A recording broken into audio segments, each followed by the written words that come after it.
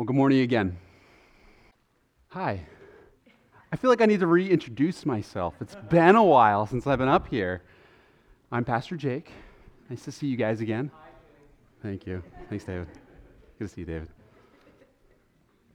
I get to hop in here at the very end of our fall preaching series. And this has been an awesome series. And I've been thinking, it's like they're calling in the closer, right? That's what it is. Things are set up. They're ready. We've learned from the Red Sox mistake this past year, calling in the closer. Or perhaps I'm more like Chris Love was yesterday at the fall work day, like a blister, always showing up when all the work is done.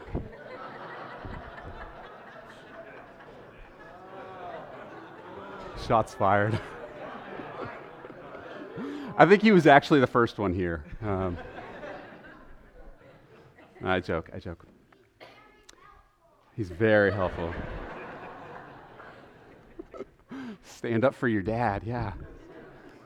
No, we have one more to go. And we have a very important text to dig into together this morning. And our text this morning is going to challenge us with this big idea. Are we actually willing to let Jesus heal us? Do I really want to be healed? Do I really want to be changed? Because sometimes I think if we're being honest, we don't really want to be changed.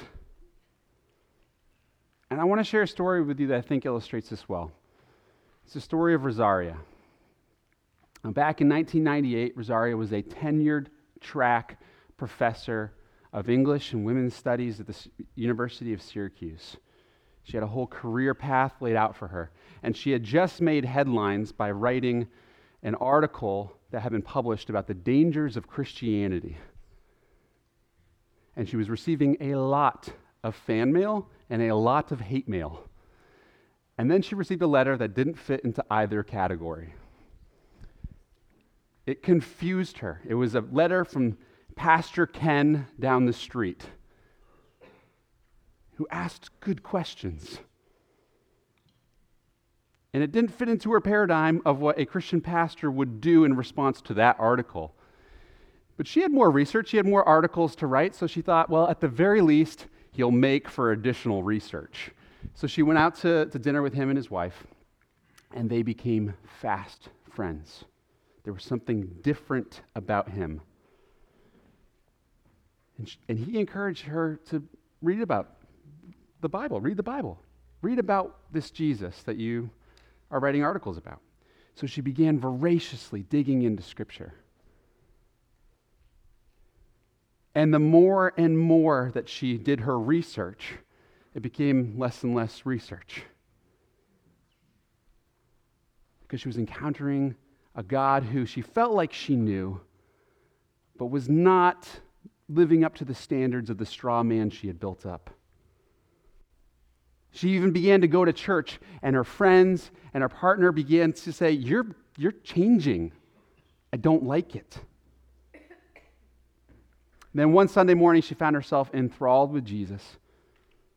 She was listening to this sermon on John 7:17, and she realized that as an academic and a researcher, that she always saw understanding before applying the principle, or in her words, before obeying. And the passage, John 7:17, said, anyone who chooses to do the will of God will find out whether my teaching comes from God or not. She said, I didn't want any of this. In fact, I fought against it with all I had. I did not want my world changed. I did not want it reshaped. And then one ordinary Sunday, I came to Jesus, open-handed and naked. Jesus triumphed, and I was a broken mess. Conversion, she said, and I love this phrase, was a train wreck. She did not want to lose everything she had, her partner, her research, and in many ways, her job. But she said the voice of God sang through like a love song in the rubble of my world. She was willing to let Jesus start to change and heal every part of her, even the parts that she didn't want changed yet. Now, sometimes coming to Jesus is really messy. It means we have to admit our brokenness, and it means that we have to be willing to be healed. And her life is a great example. I share this illustration of someone who, the more she began to meet and get to know Jesus, the more clear it became that elements of her life, maybe all of her life, needed this healer and perhaps was going to have to change. And because of that, the question, do I actually really want to change? You can see how it's kind of a scary question, actually. We might sing really easily, Jesus, change me. We get down to the grassroots of it. That's a dangerous prayer. The question this morning that we're going to see in our text is, are you willing to let Jesus change you? And I pose it as a question because in the story of Mark 6, it seems like the vast majority of people said no. Let's reread the text for the third time. Mark 6, 1 through 6. You can find it in the Black Pew Bibles on page 816, or I'll have it up here on the screen. Mark 6, verses 1 through 6. Hear the word of the Lord.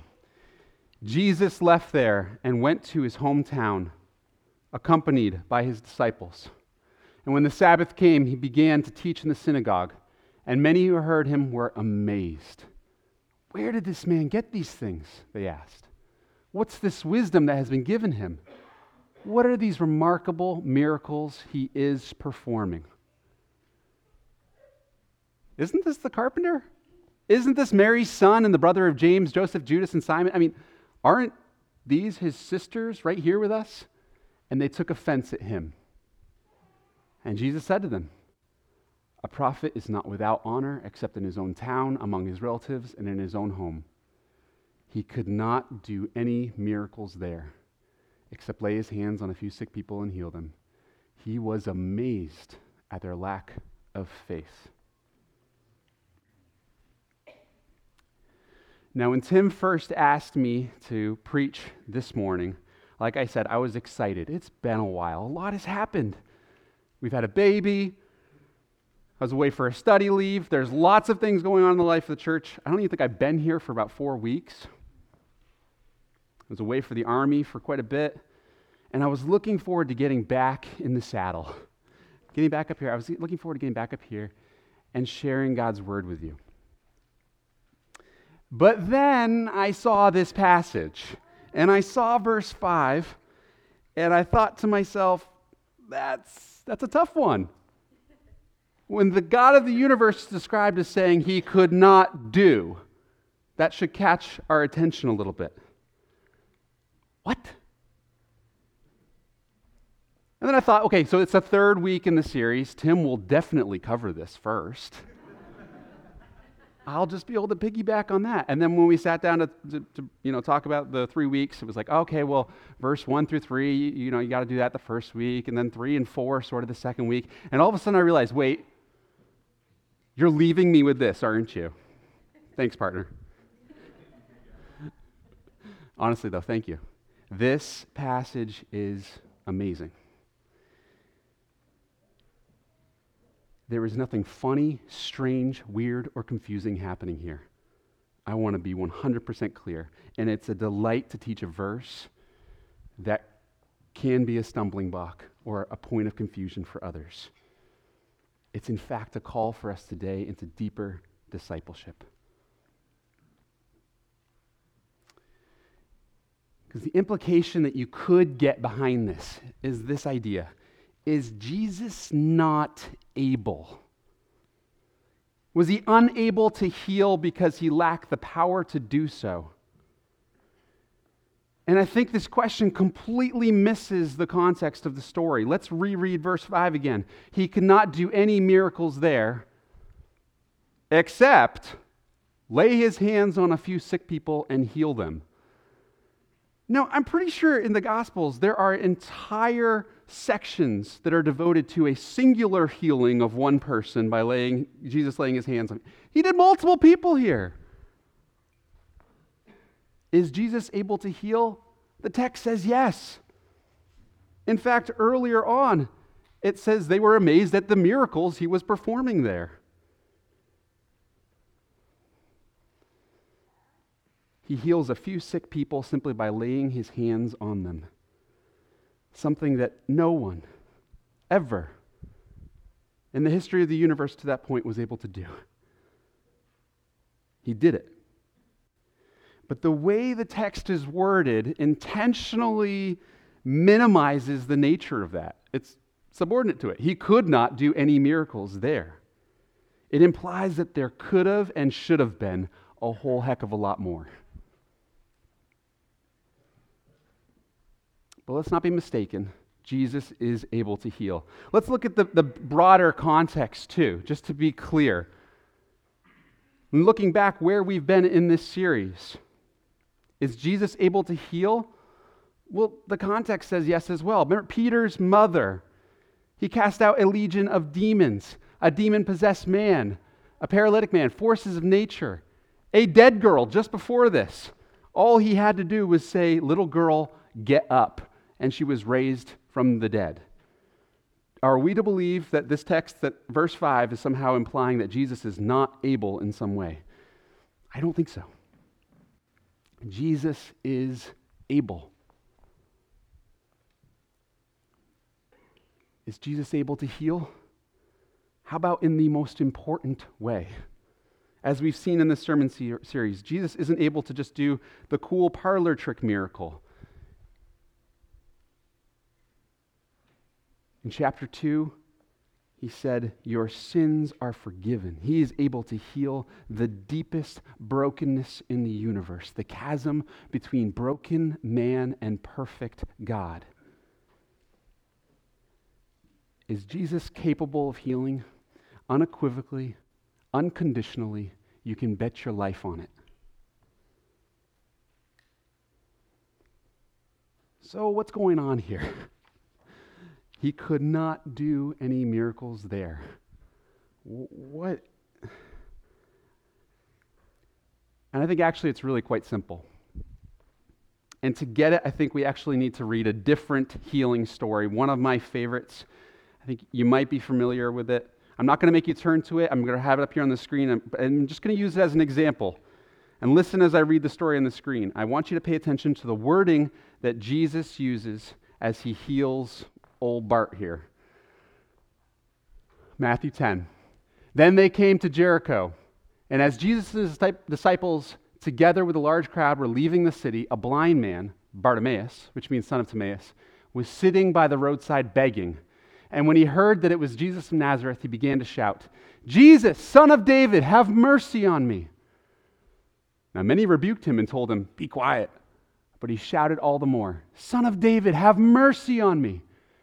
So Jesus stopped and said, "Call him." So they called to the blind man, "Cheer up, on your feet, he's calling you."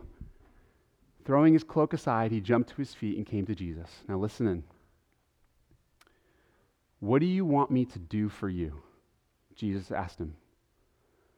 The blind man said, "Rabbi, I want to see." "Go," said Jesus, "your faith has healed you." And immediately he received his sight and followed Jesus along the road. Now let's not be confused.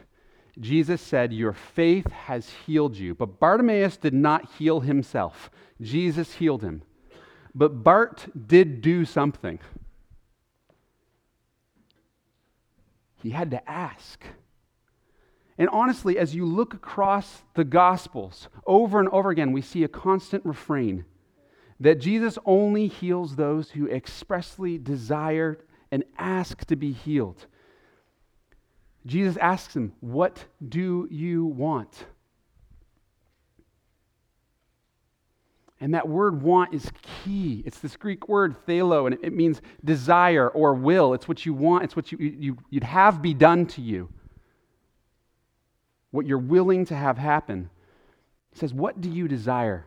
And Bart simply says, my sight is broken. I don't want it to be broken anymore. I want to see. And Jesus, I know you can do it. Now, what does this have to do with our text? I think everything.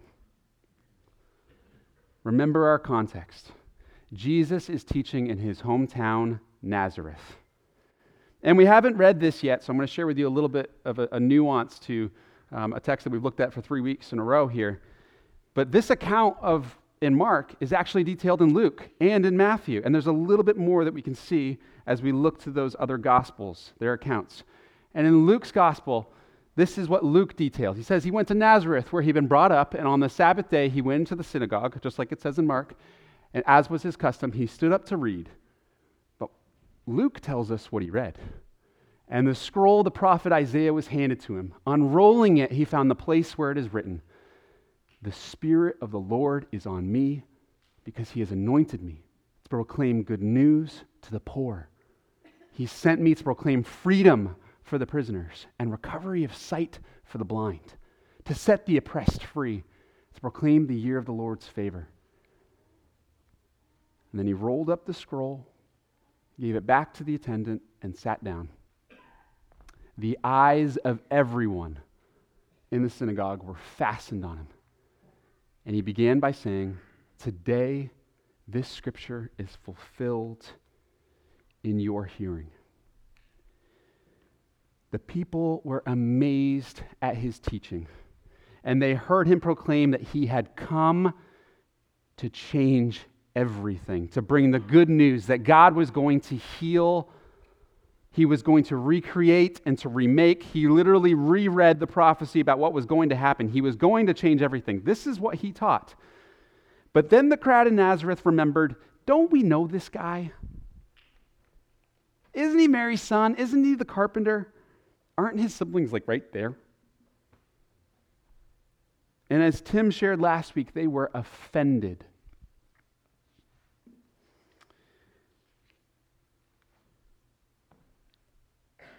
And bear with me for a second. If Jesus was to hypothetically, at the end of closing up that scroll, have said, sort of like an altar call, say, who wants to be healed? Well, it's clear from the text the people were unwilling. No one was asking, "Son of David, have mercy on me." And this is so important because when the text says Jesus was unable to do any miracles there, it's not that somehow he didn't have enough power in him that day. No, it's much simpler than that. There was nobody stepping forward and asking, "Jesus, please, I need you." They were standing there with arms folded saying, "I don't want what you're offering." But don't be mistaken for a second, and this has got to be our starting place. Jesus is able to heal. The question is, do you want to be healed? There is a lot that is said between the lines, and he could not do any miracles there except lay his hands on a few sick people and heal them. Clearly, there could have been more. So the question is, why not? Why did the people not want to be healed? And this is like an amazing hardness of heart, if you can imagine this. This town of Nazareth had 500 people in it max. It was a tiny little town. I grew up in a town of 5,000 people, and you knew everybody. I couldn't even see my neighbor, and we knew everybody. 500 people max in this little town. So if somebody was healed from a sickness, do you think everybody knew? Absolutely. The word was getting around. Jesus was here, and he was changing people's lives. He was healing people. So there's an amazing hardness of heart in the implication that people did not come forward, that more miracles were not done in that place. What would make the people unwilling to step forward from their own brokenness?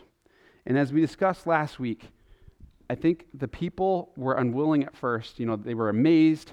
They were maybe even excited. This is pretty neat. Look at this Jesus guy. We know him. Local boy becomes famous. And they were offended because they thought they knew who Jesus was. And the fact that he spoke with such authority rubbed them the wrong way. And they were offended in some way by his claim to authority. But I think that's only one angle to look at this. Because it's one thing as a member of the crowd to hear Jesus say something like a challenging lesson of, when the enemy strikes you, turn and give them the other cheek. And to hear, that's a hard lesson. Who are you to tell me to do that? And it's a totally different thing to have somebody healed in front of you, to know you're broken and not ask for it.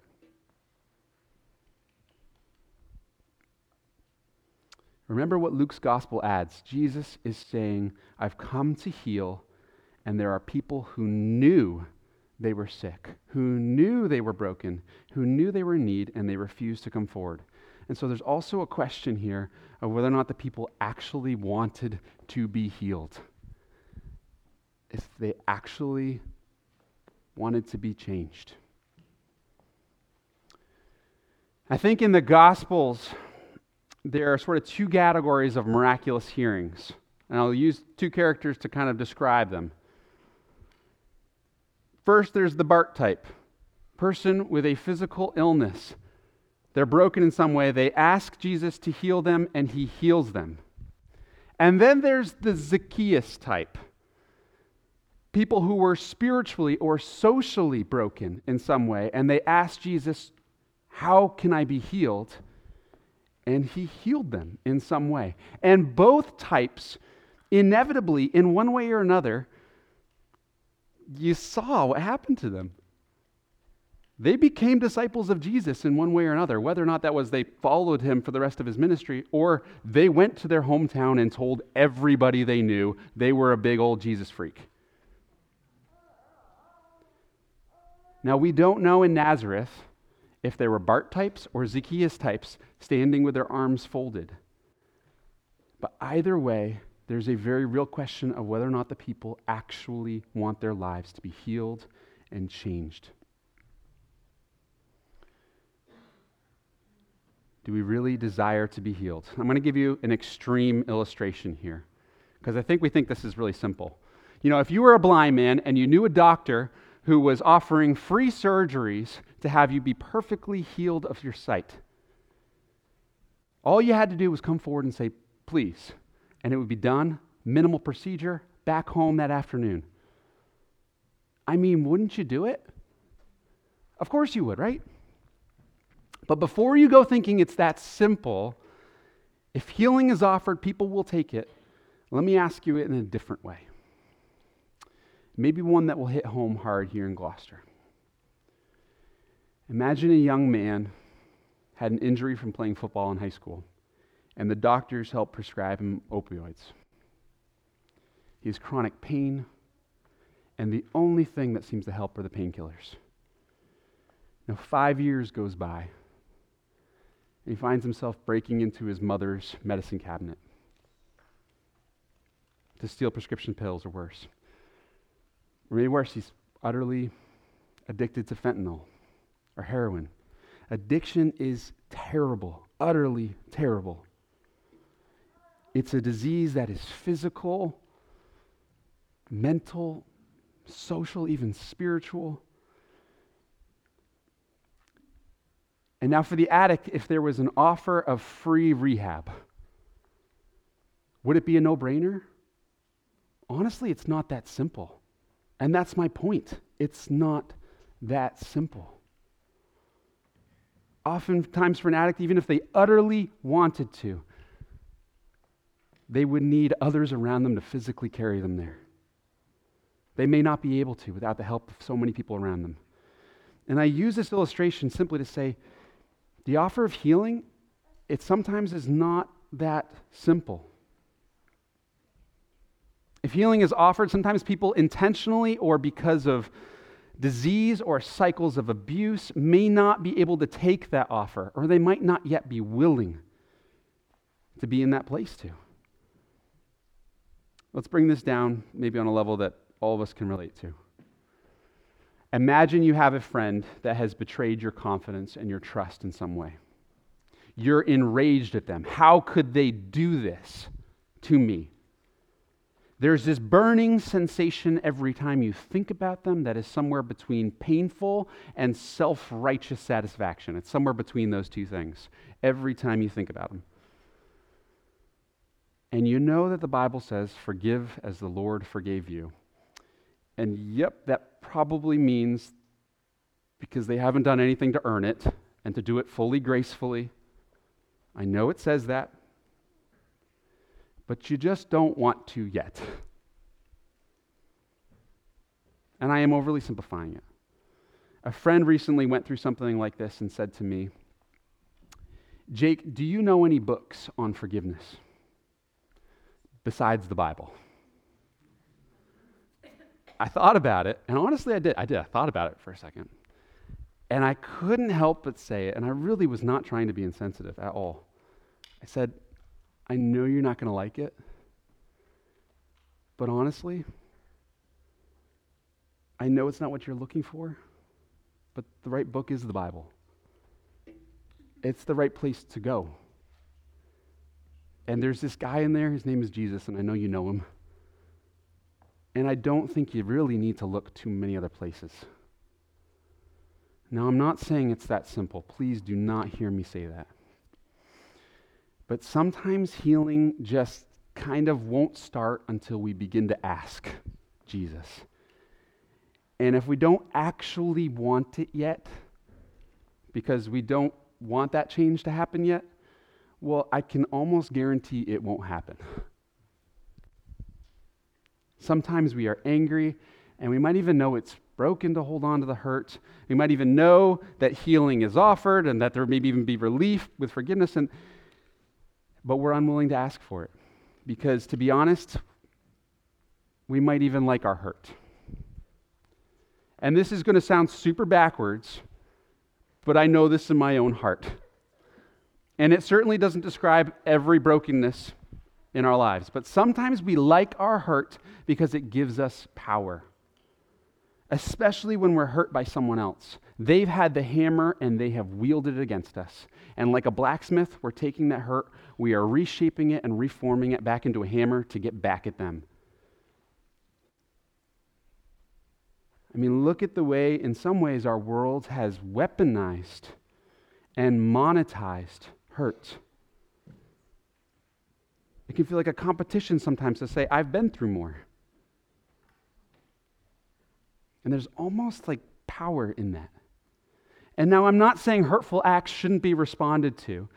Jesus was angry with the moneylenders in the temple, but there is nothing more countercultural in our weaponized hurt world than to forgive as the Lord forgave you.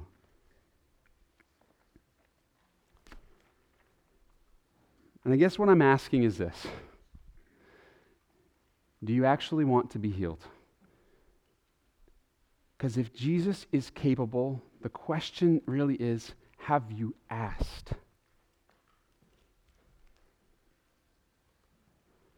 It should stop us in our tracks when a Bible verse says that something amazed the God of the universe.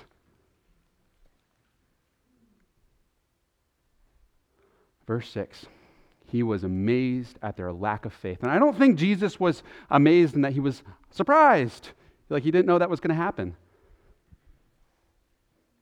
What was he amazed at? The lack of faith to just actionably say, I need help.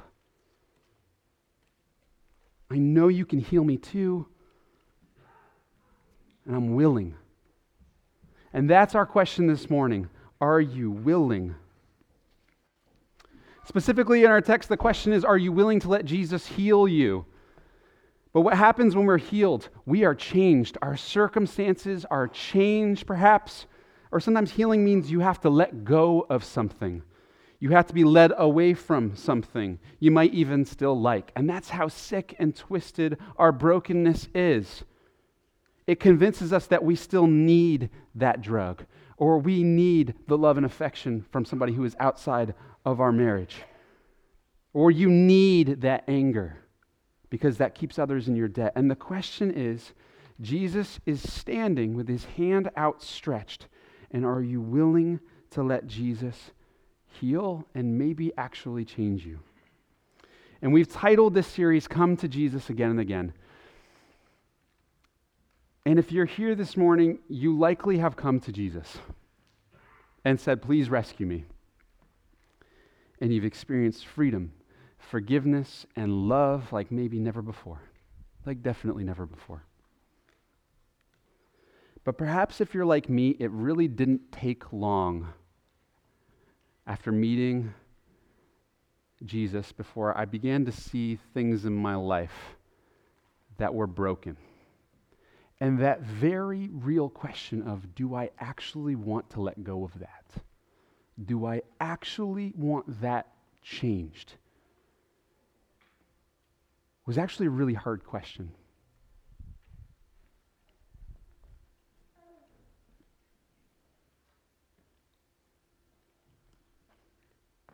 Do I actually want it healed? And perhaps even, you like me, maybe you even had the wherewithal to know Jesus can probably handle that. But do I really want to have that changed?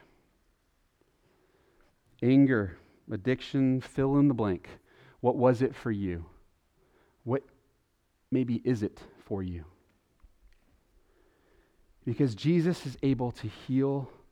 He's able to give you what you need most. Reconciliation with God. He's capable of miraculous healing. And he invites you to experience real change in your life. Sometimes by small acts of obedience, sometimes by a miracle. And all that is required is a posture of saying, Son of David, have mercy on me. I want to be healed. Now, please do not hear me saying, you just maybe need to want it a little more, everybody. Or maybe you just need to say please next time you pray. Some of us in this room have been pleading with God for healing in some areas for decades.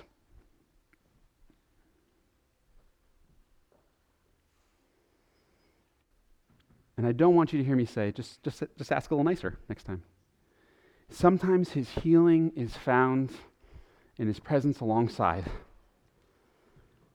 Maybe sometimes in the truth of his complete restoration that awaits us one day. But I want to be utterly clear as we finish the series this morning. I think the simple action step today is singular, I hope focused, and I hope it's not complicated. I hope it's a good way to end the series. And this is what we're after.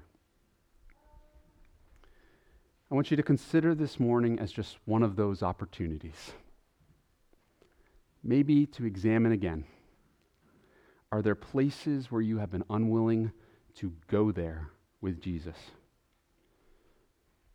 Whether that is forgiveness. Maybe forgiveness from anger. Whether that is life change from crippling sin or hiding from others. Or whether that's pain. And I just want to invite you to remember that Jesus is able to heal. Don't let never asking be an option. When you come to Jesus, is there something that you toss in the bushes before you come in? Or maybe you're hiding out in the bushes, the real you. And I just want to invite us this morning to just take the next 2 minutes and use this as just one of those opportunities. And I'm going to give you the prayer to come to Jesus again and again. It's not complicated. Please add to it. May this be a starting place this morning. To come to Jesus with all of you. And perhaps of this place, it could be said, Jesus was able to do amazing miracles in the lives of the people that came there. And the question is, are we willing to let Jesus change you? Let's just take 2 minutes to go before the Lord.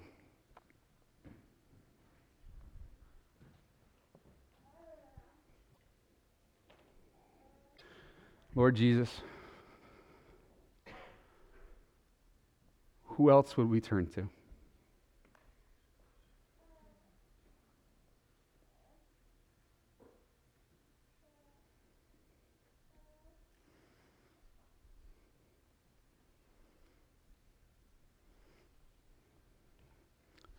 There's no strength that we can muster up enough to earn your love,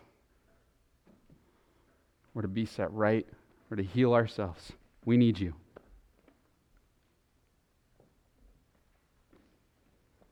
And we know you are able. Unfold our arms, God. Help us. Just help us. We're in need of you. Your grace is enough. And we want you to have all of our lives, even when we don't. We know we do. Take us. Reshape us.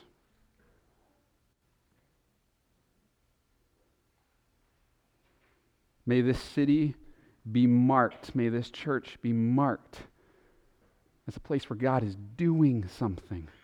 He is able to do miracles there because the people are asking. And when we're not asking, Lord, we ask you to do a miracle anyways. You are so good and so loving that sounds about right, God. We love you, Jesus. May our worship, may our words of praise, our song, our voices, may all of it declare that you are able, you are capable, you are sovereign, and may our hearts and our lives be drawn closer to you, Lord Jesus. We love you, Jesus. We pray all these things in your name. Amen.